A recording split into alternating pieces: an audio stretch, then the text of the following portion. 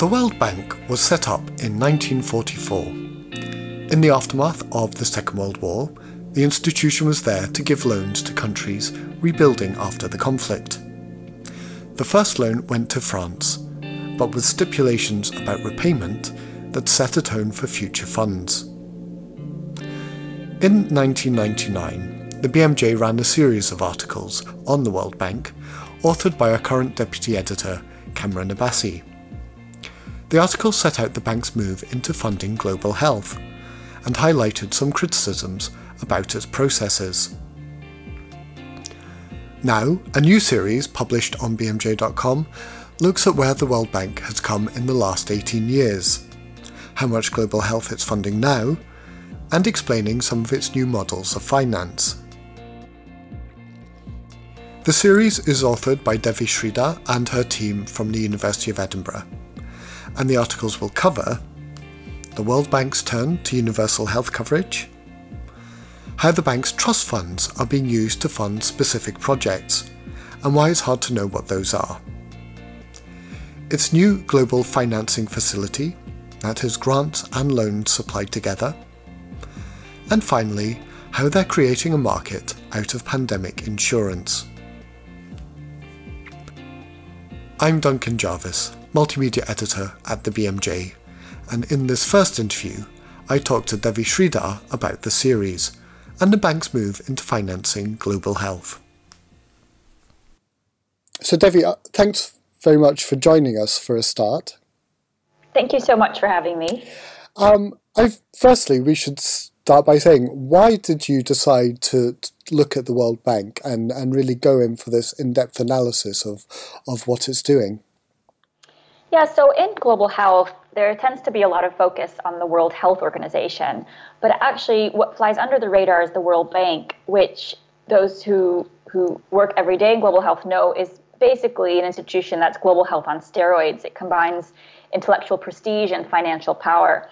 And so because we felt it was a neglected topic and that actually there hadn't been a lot of analysis done on it since the 1999 series that the BMJ ran with, we wanted to update it with 5 in-depth research papers on various aspects of the bank.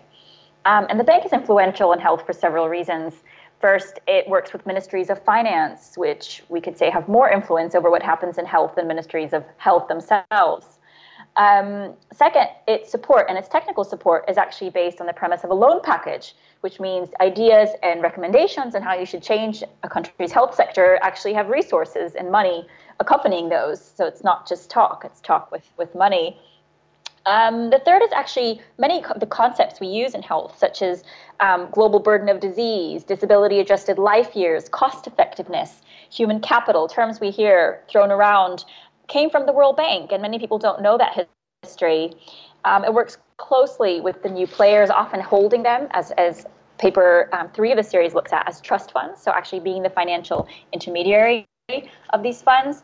And finally, there's a vast and very powerful network of people who move in and out of the bank, which means even if you track just the network of people involved, they're quite influential. And so for all these reasons, it's a highly interesting institution to look at in more detail. It's fascinating. And you kind of touched on this here, and you, in your articles, in fact, in all of the articles, you say the World Bank's become this major funder of global health. But then at the same time, it also has all the other things that it's interested in. It was started to kind of rebuild after the war. It's now got a place in trying to sort of create markets and things. So how does it tie together this kind of global health overview and those other hats that it's wearing? Yeah, it's a great question, because when the bank first was created, and this was in 1944, post-World War II, it was actually created to fund post-World War II reconstruction in Europe. And then it turned into focusing on countries, large infrastructure projects in middle and low-income countries. So it wasn't really doing anything in health. Even in 1985, it was less than 1% of lending was for health. And even today, it's about 12% in a good year. So it's had this major shift from actually being just a bank focusing on supporting countries in their development efforts to actually being intricately involved with health sector issues, whether it's how do you actually deliver care, how do you actually deal with problems like HIV/AIDS or vaccination, to now issues around health workers and how do you actually pay them. So it's grown in importance over the past decades to where it is today. And that bit specifically about, say, markets. I mean, it's always using financial levers to get its global health agenda sort of taken up. Yes, I mean, it is a bank, and that's something that often is easy to forget because much of the work done in the health, nutrition, and population portfolio is done for reasons that are for improving people's health across the world, but actually the logic and the justification has to be economic. There has to be a return on lending. It has to increase productivity, or it has to lend itself to economic growth. So in a sense, fundamentally, it is a bank which has an economic paradigm, and economists are dominant within it. At the same time, it's aiming to do areas like universal health coverage, which are premised on the right to health and everyone having access to health care. So there is an interesting tension there between those two mandates. And I think, for people listening, it's worth listening to the other podcasts in this series because they go into that in a little bit more detail. But I wanted to turn now to the current president, who's Jim Kim. He was one of a number of voices that was critical of the way the World Bank was involved in global health and other development things before his tenure started. Can you sort of take us through some of the criticisms that he had? Yeah, so President Jim Kim worked on a book called Dying for Growth, and the main argument that was made in that was that actually economic measures and economic growth was seen as more important than actually improving people's lives. And a lot of this is tied to what happened in the 1980s and 1990s, where the bank promoted market-based solutions and the privatization of healthcare problems, including delivery. So what did this actually mean? It means the bank advised and sometimes even forced poor countries to scale back the involvement of the public sector in health through cuts to the health budget and health workers, while also encouraging revenue generation through user fees at the point of care. And so in a sense, you see some of these solutions coming up again in the negotiations in Greece and in Spain, and basically trying to reduce the public sector through taking hits to health workers who work in the public sector, and thus moving health into the private arena, which we know can lead to highly inequitable access to care. Yeah, absolutely. So given that Greece and Spain are that's fairly recent in history, is that sort of worldview still ascendant at the bank, or has Jim Kim's tenure started to change things there? Jim Kim has actually changed that and spoken quite widely that user fees were a mistake and that there have been mistakes made in the past by the bank. He's, I think, at heart a medical doctor, an activist, and anthropologist who's argued for the right to health. So, for example, they're using instruments to reverse that. For example, they have a project called the Health Results-Based Financing Project in Zimbabwe, where they're actually providing grants to local health facilities that remove point-of-care user fees. So actually there has been a major shift. You've also seen more high-profile initiatives coming from the President's Office for Health. So for example, in this series, we talk about the Global Financing Facility, which many see as the main instrument to achieve maternal, newborn, and child health in the coming years. You're seeing a big focus on universal health coverage, which the second paper in this series discusses in more detail. And finally, the bank taking on a leadership role in health outbreaks and emergencies through its currently proposed Pandemic Emergency Financing Facility, which the last paper in the series discusses. And all of these are done through a modality called trust funds, which seems to be increasing in importance of how the bank wants to do its work. And we discuss this and try to break it down and make it more accessible in the in the third paper of our series.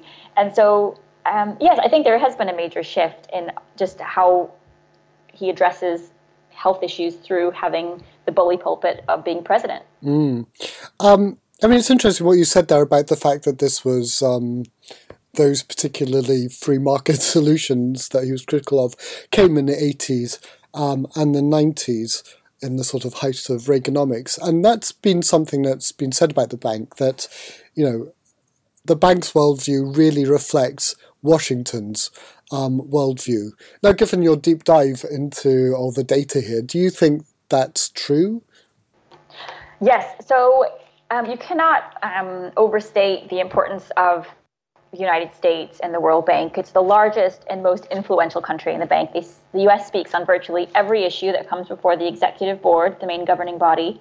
The president of the World Bank has always been an American. The U.S. is the only country to have individual veto power over decisions made. And the U.S. has used that, the avenue to reduce or withhold funding, or the threat to reduce or withhold funding, to demand changes in policy for the entire institution. And so you see this now, for example, in a new administration in the States who's not that interested in aid, but more interested in a global market system, same in the UK. And so President Kim has outlined recently in a speech to the London School of Economics his vision for the bank to use its knowledge and capital to serve as an honest broker between the interests of the market system, emerging country governments, and people in poverty, thus fitting into that new language and this new world of development through trade rather than development through aid. And I mean, you look at global health, and you've got a good idea about how these things are affecting it. What do you think of that? Does that worry you, or are you fairly sanguine about it? Well, I think to give a teaser, it's worth listening to the other podcasts and the papers in detail, because I think it depends on where you're looking. I think, as Felix will talk about in his podcast, there are some concerns around the pandemic emergency financing facility of what does this actually mean for people around the world. Is there moral hazard associated with these kind of instruments? Whereas Genevieve talks about with the global financing facility, how this could be an incredibly innovative and exciting instrument for achieving aims that we've been trying to get to for decades. So I think it really depends on the problem. And that's what we generally try to do with the series. There's a lot of polarization around the bank. Either people who are kind of pro-bank, who see the free market as the solution to everything, and then those who think the public sector needs to deliver everything and that the private sector should stay out. And we try to find a middle ground in our series between these two and say it really depends on the issue area, the governance that's set up in that issue area to deliver a particular solution, and looking at it really in detail. And that's what we try to do. So it's we kind of fall in the middle of the spectrum, I would say. You mentioned governance there, and I think having done all of these interviews, that's something that comes across in this series, the call for good governance and transparency. Now, to do this whole series, you had to, as I keep saying, do a deep dive into this data. You had to talk to people. How easy was it for you to kind of access the information that you wanted to get? To the World Bank's credit, they do have a progressive access to information policy, which means if you are looking for financial data on what is funded through the health, nutrition, and population portfolio, you can get that online and download it in a pretty good format.